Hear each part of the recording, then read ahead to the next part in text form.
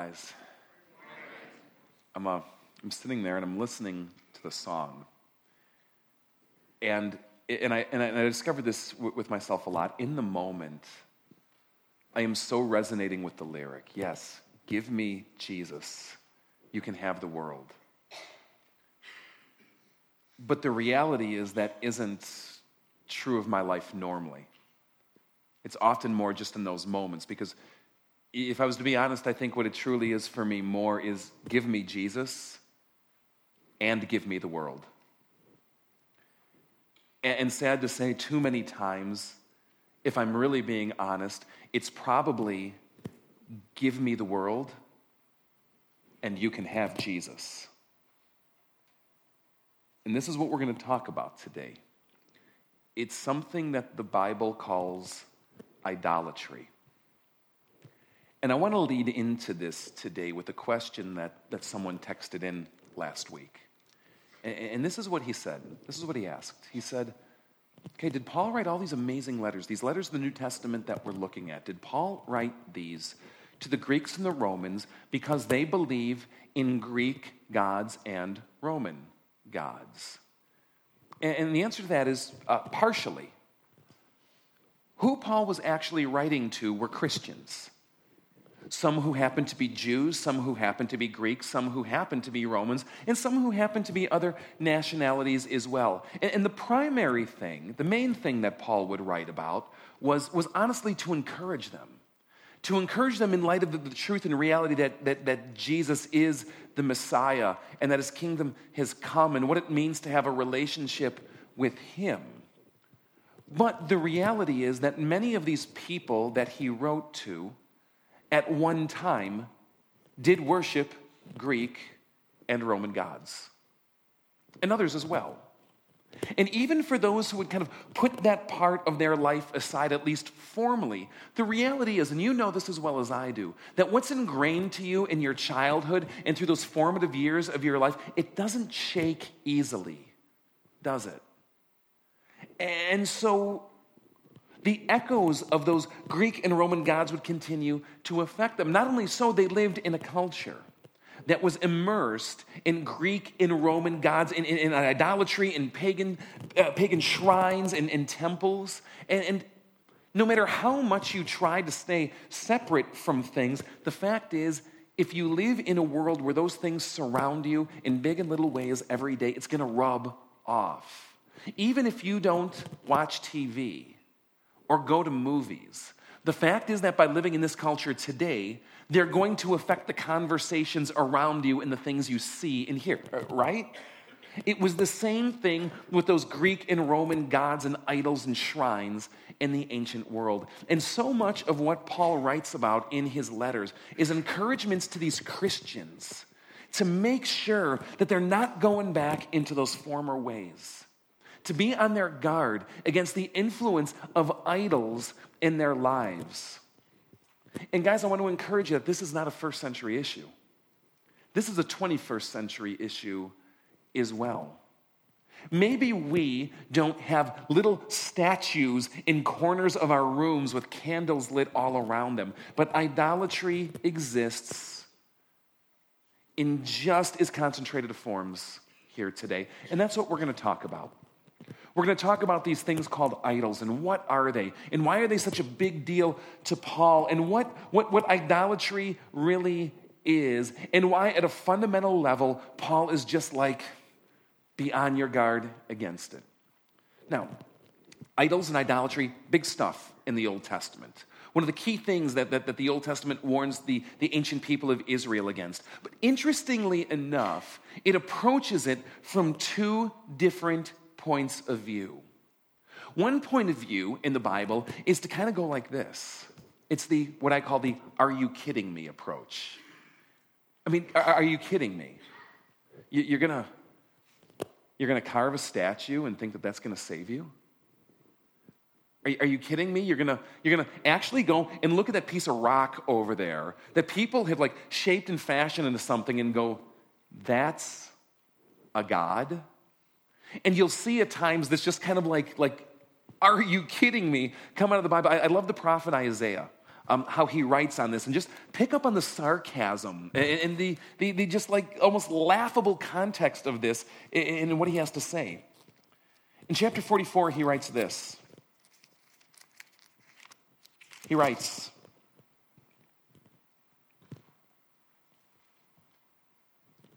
half of the wood that the man cuts down, he burns in the fire. Over it, he cooks his meal. He roasts his meat and he eats his fill, and he warms himself and says, I'm warm, I see the fire. From the rest of that piece of wood, he makes a god. He is idle.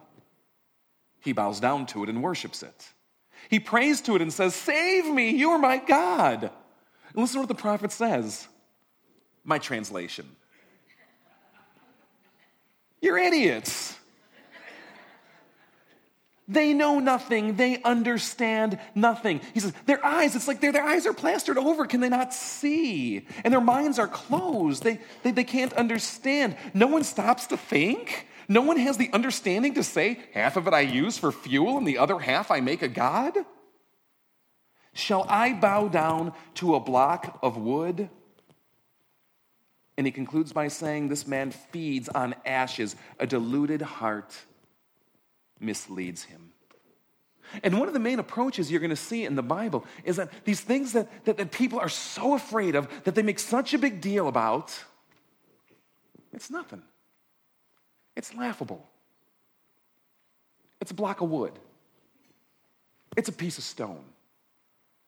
And I don't know about you, but the Bible would say I'm not going to conduct my life afraid of what a block of wood might do to me. And yet, the Bible will also speak in other terms that come from a different tack that have some of the fiercest warnings against idolatry. Let me read you from God's top 10 list. He says, you shall not make for yourself an idol in the form of anything in heaven above or on the earth beneath or in the waters below. You shall not bow down to them or worship them. Why? Because I, Yahweh, your God, am a jealous God.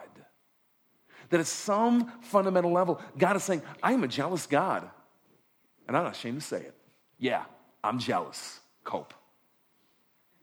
And I want you.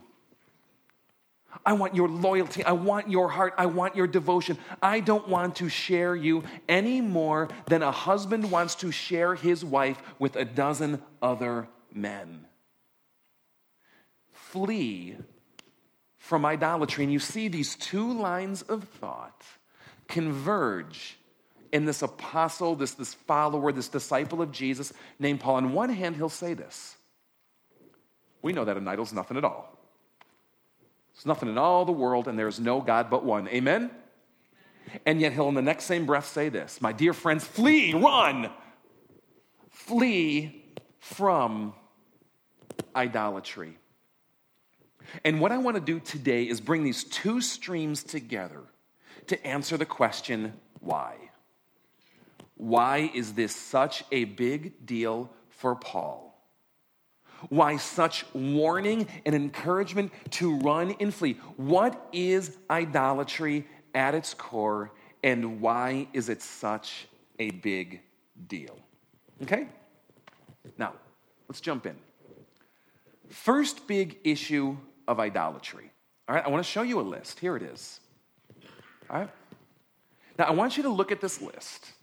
And what I want you to do today is just kind of take a moment in your mind, and I want you to divide these words into two categories.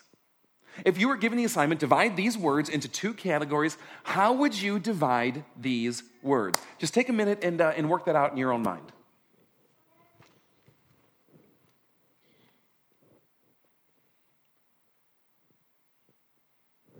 Okay, you kind of got it, you think? Now, I'm not going to put you on the spot. I'm not going to ask for a show of hands or anything. But I'm going to take a stab that a lot of you probably did it this way. Did you do this? On one side, you put God, angels, heaven, and soul.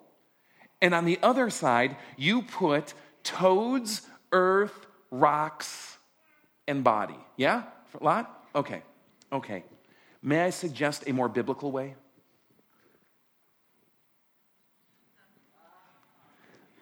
Because idolatry at its root is putting anything that God created on par with God himself. See, the Bible is clear. There is one creator, and he is God, and everything else in this world is his creation, and those two are not on the same level. We want to make divisions between spiritual and material, but to God, those are false distinctions. There's just stuff. Be it your body, your soul, be it angels or toads, be it heaven or earth, it is all a creation of God. And let me say it again. Idolatry, in its fundamental core, is putting something from creation on par with the living God. I love how Paul writes about this to the Roman church. When he says this, look at this passage, I love this. He says, although these people who chase after this, they knew God. They knew God. They said it was unmistakable, God's presence in God, and the knowledge of who he is. Although they knew God, they neither glorified him as such or gave thanks to him. But look what happened. What happens? Their thinking became futile. Their foolish hearts were darkened. And it expressed itself like this. They claimed to be wise, but in reality, they proved themselves to be fools. And they exchanged the glory of the immortal God for what? Creation. Guys, anytime in your life that you put something on par with God, on the same side of that list, that's idolatry. Okay. I want to do another list. I want to show you another way of looking at this. Here's a list again, okay? Same drill. Divide these words into two categories, if you will. Take about 30 seconds and do it in your mind today.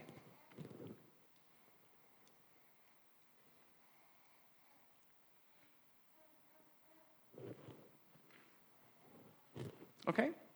Now, at this point, you kind of probably have a sense that you're being set up, so you're on your game, right? I mean, you're on your guard. But 10 Bucks says this. If this was the first slide that I was to show, or maybe you even still did it today, you would probably divide the list like so. On one side, God, angels, Christians, and the Lord's Supper.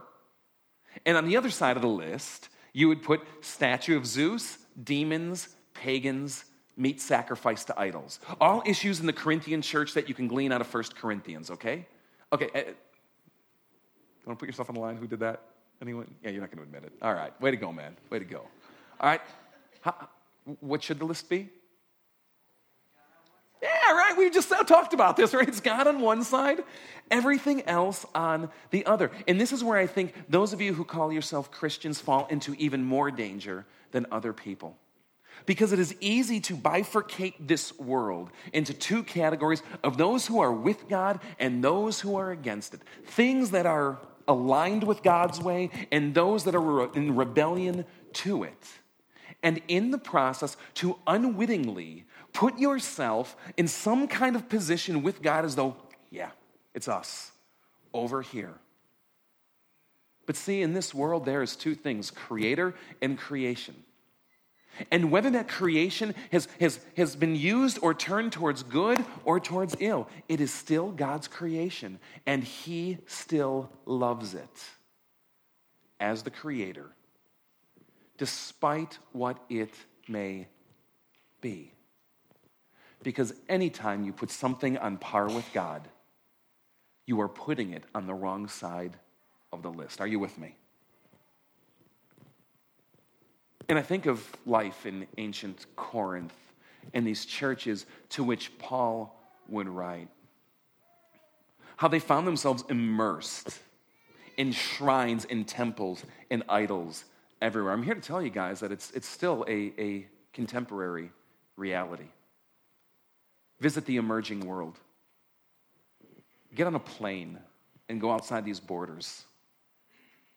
And you'll still see people enslaved or enraptured to blocks of wood and stone today. You don't even have to go that far. It's all around us. Maybe the most notable example I remember was going to a Hindu temple in the Chicagoland area. Going in, and it was set up like a museum with statues, literal statues behind plexiglass. With worshipers coming in, leaving food offerings and flowers and incense, burning it to these statues of stone and wood for all of us to see. I remember going down to the cafeteria, going, yeah, they're kind of sacrificing all this food upstairs. I wonder if that's what I'm eating down here. Oh, the Corinthian issues are alive today. But straight up, with the exception of maybe a few of you, my gut tells me that most of us here wouldn't be caught dead bowing down to a block of wood or a little statue of stone. But we have idols in other ways. An early reformer in the church by the name of Martin Luther, he wrote this little introductory manual to help teach what the Christian faith was about. And in it, he started to kind of discuss this first commandment thing where God says, you shall have no other gods before me, and do not make an idol because God's a jealous God. He starts talking about this. And I love this comment that he makes in the midst of this. He writes this: to whatever you give your heart and entrust your being, that I say, is really your God. Because false gods are not just about statues of wood and statues of stone.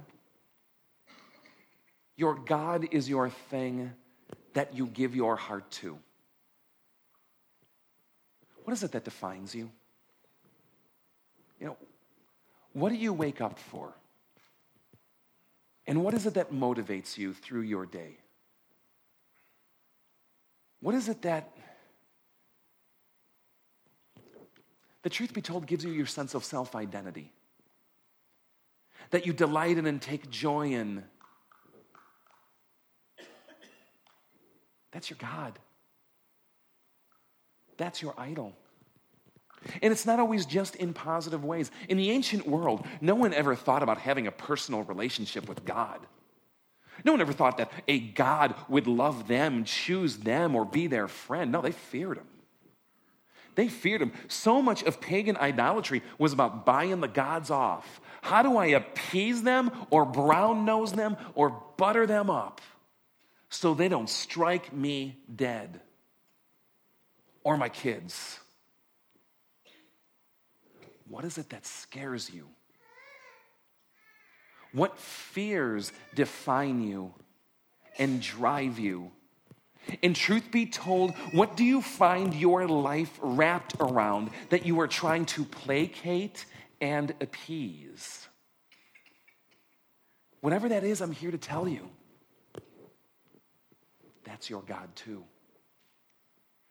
Because fundamentally, what God is that person or thing that you give your heart to, that drives you and defines you, that your allegiance is tied to. That is what a God really is. And it doesn't require going to shrines or burning incense or saying prayers. It manifests itself in all kinds of ways. What drives your life? For us who are Christians, sadly, let's go back to the list. It's often even good things. It's causes or missions. It's things about God. Sometimes it's even the Bible itself that we fall more in love with than the living God himself. What is your passion and your pursuit, whether good or bad? Who do you live for? Your spouse? Or how about your kids? Is it your career? Or your sense of self-image, your health, and your appearance? Is it winning people over so that they'll like you? Is that what drives you here today? Is it your future security or pleasure? Or some other kind of fear? Luther will write elsewhere, idolatry does not consist simply in setting up an image and worshiping it. It takes place in here. The shrine to idolatry is in the heart. And anytime we place something ahead of the living God or split our loyalty with him, we put something on par with the Creator. And we sin against him. That's the first big issue the Bible has with idolatry. Now let me show you the second, all right? Got another list for you. Same drill. God's not in this one. It's a little bit more obtuse, I know. Divide it into two categories. How do you split the list? Take 30. Angels, mountains, animals, stars, humans, sunsets, trees, and Mars. It sounds like Dr. Seuss. I didn't intend that. How do you split the list? It's a little fishier, isn't it? Let me suggest this. You know why? Because there is one image of God in this world, and that's you. Look what Genesis has to say. Before the fall, before sin came into the world, the way that God designed this world to be, look at what God has to say. He creates humanity on the sixth day, and he comes to it and he says, let us make man in our image, in our likeness, and let them rule. And it says, God created them in his own image. In the image of God, he created him, male and female. You are the image of God. And it says, God blessed them and said to them, be fruitful and increase in number, fill the earth, subdue it, rule over the fish of the sea and the birds of the air and over every living creature that moves on the ground, because there is one image of God in this world, and that is you. Take a look at the list. Maybe you have seen the glory of God in all these kinds of things. Maybe you have said, if only I could see the face of angels, wow. Or maybe you look in the sunsets and the mountains and the trees of this world and see the thumbprint of God all over it. But if you dare put that on par with the image of God that's in you, you vandalize the very image of God itself. You denigrate it. Because God has put his mark in you and said, you are what I look like. You are the representation of who I am. You are to be, may I use a different word, idol, in this world, for people to see and know me. And I love what Genesis says. I mean, what does God fundamentally do? He rules, right? He creates, then he rules. And what job does he give humanity to do? Rule. You're my representatives, you're my ambassadors, my governors, my vice regents, my vicars, if I can use a religious term, here on this earth. You are my mark and image. Bring my image and presence and rule to the ends of this globe and the galaxy, from the farthest expanses to the most microscopic forms. And so many people hear this and they get the wrong idea, as though like, king, man, and just like it's all about, no, because is that what a good king is about? Rule with the goodness, the kindness, the servanthood and justice that I've designed this world to experience, that I'm giving you to bring. Which means that your life has cosmic significance. This is God's purpose for you, to bring order to chaos, to bring beauty to that which is ugly, to bring peace to where there is conflict, to bring justice to where injustice reigns, to bring good to where evil is entrenched, to bring the power and presence and face of God into every corner of this world. That means what you do with your life matters. It matters to God and the people and world he has entrusted to your care. That means that what you do to occupy yourself. What is it that drives your day, where you find your employment, what you spend your organizing or creating, serving or administering justice, bringing kindness from someone who rules a country to a mom who takes care of her newborn kid, to bring that presence of God and goodness into this world, and to put anything in this creation on the human side of the list is nothing short of you abdicating your role, of God giving you a throne and saying, I'm afraid to rule. No, not me. And letting this world run the way it wants and all the chaos and evil it brings. It is nothing short of subsuming the image that God has put on you and trying to relegate it to other things.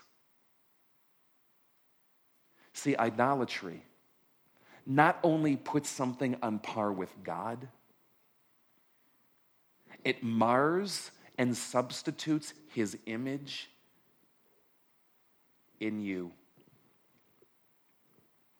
And I got a hard time, because when I start thinking in those terms and I start looking at the sum total of my life and the way that I typically think and the patterns and behaviors that I'm wrapped up in, I realize really quickly I am one vandalized, marred image. How about you? I look at Genesis 1 and God's purpose and call for me. I look at what he says, this is what's supposed to define you, man. And go, is that me? Have I been guilty of giving you a bad name? Have I been guilty of misrepresenting you, O Lord, and vandalizing your image in this world? It's kind of laughable. It makes me think I should have put a picture up on this. Someone shared this with me recently. In the Ukraine, old Soviet bloc, there's a number of laws that are set up to distance themselves from communism in every conceivable way. And in Ukraine, one of these laws is that it is no longer allowed or legal to have an image of Lenin, the Bolshevik, not the Beatle, okay? No longer legal to have an image of Lenin. But of course, through the Soviet regime, there were statues of Lenin all over the place, and some of these are valuable, some of these are works of art, some of these are just plain heavy and they don't know what to do with them. All right? There's this one image in the Ukraine, I think it's in the city of Odessa. You can look this up, Google it, I encourage you, where they go, well, we can't have Lenin, what do we do with this thing? So someone got the bright idea to start fashioning some stuff around it. They put a helmet on it, they put a cape. It is now a statue of Darth Vader standing in Odessa, Ukraine. All right? Anytime you switch human with something on the list, it is Darth Vader in the Ukraine. No, because that's really cool, but you get the meaning, all right? Are you with me? And we do it. Come on. We're guilty of vandalizing the image, which leads to the third thing Paul has to say. There's this incredible poem that he writes, and it's to this church in a city, a Greek city riddled with idolatry called Colossus. You can read this letter to him in a book in the Bible called Colossians. And in this poem, he writes something absolutely incredible about Jesus. Look at what he says and don't miss it. Don't miss it. He is the image of the invisible God. Let me stop there. The Greek word for image is this, icon. It's where we get the English word icon. All right?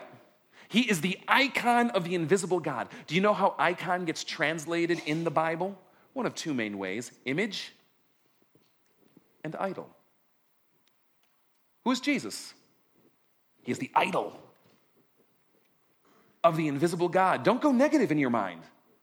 Go value neutral. He is the representation, the personal presence, the tangible thing that shows you who the invisible God actually is. He's the firstborn over all creation. He is created material. I'm not talking the pre-incarnate Christ who was the Godhead since the beginning, but Jesus was born in a manger. By him, by who? By Jesus. All things were created. Wait a minute. Who is supposed to be on that one side of the list? Remember the first list? And what does he say about Jesus? He is the creator. What is Paul saying? Things in heaven and on earth, the material and the spiritual. Don't miss this, whether what? Thrones, powers, rulers, authorities. Because what does Jesus come to do? Rule. All things were created by him and for him. What Paul has to say is this, is that in Jesus, two things converge. The very invisible God himself, with the human image that he created to bear his name on this earth, come together in one person named Jesus to show us not only who God, but what humanity truly is. See, I've met so many people that when they've come face to face with God and they've examined their own life, they get afraid. And they get afraid because they think that by following God, somehow they are going to become less of themselves. Have you been there? You know what I mean? That somehow what God is going to call them to sacrifice or deny or turn from is going to be nothing short than marring who they are, their personality, their identity. That somehow and in some way it's going to divest them of what it means to be truly human in experiencing the things that a human craves to experience in this world. And the irony of it is this, that Jesus is the truest human of all. That if you want to discover what true humanity really is supposed to look like, look at Jesus. That without Jesus, we are nothing but a cheap carbon copy substitute of what God intended humanity to be. And it's this Jesus who came to show us who the Creator is. No longer living in fear, no longer wondering, no longer trying to come up with any idea that we can latch onto to try to, you want to know God? Know Jesus. And to show us who we are called to be too. The danger of idolatry is not that somehow some statue is going to come and bite you in the night. The danger of idolatry is that it removes God and your heart and your mind from the place he should occupy. And the danger of idolatry is that it divests you of who God has called you to be. And that's why it's a big deal for Paul. And so, to bring it home, I think we got to ask the question, what gods are you serving here today?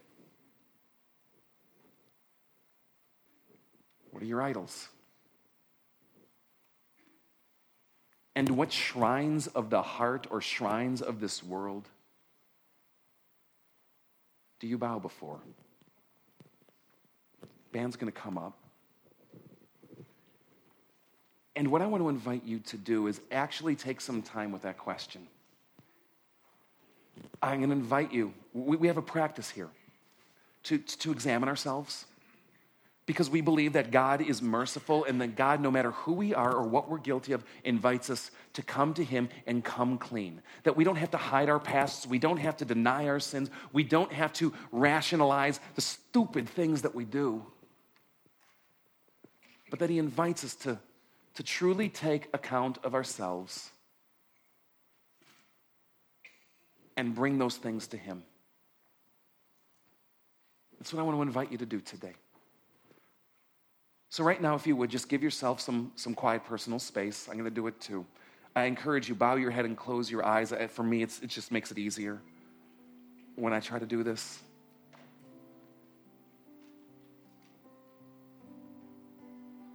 And come clean with God right now with every idol, false god, and false devotion that you bring.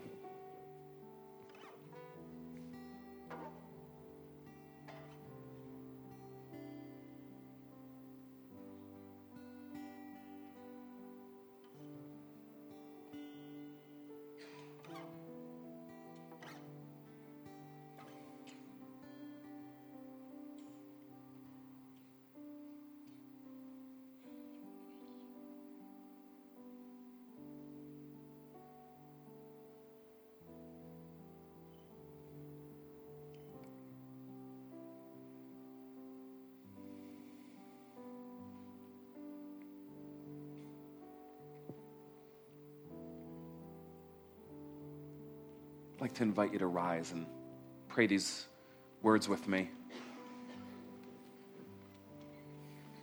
Most merciful God, we confess that we are by nature sinful and unclean. We have sinned against you in thought, word, and deed, by what we have done and by what we have left undone. We have not loved you with our whole hearts. We have not loved our neighbors as ourselves. We justly deserve your present and eternal punishment. But for the sake of your Son, Jesus Christ, have mercy on us. Forgive us, renew us, and lead us, so that we may delight in your will and walk in your ways to the glory of your holy name.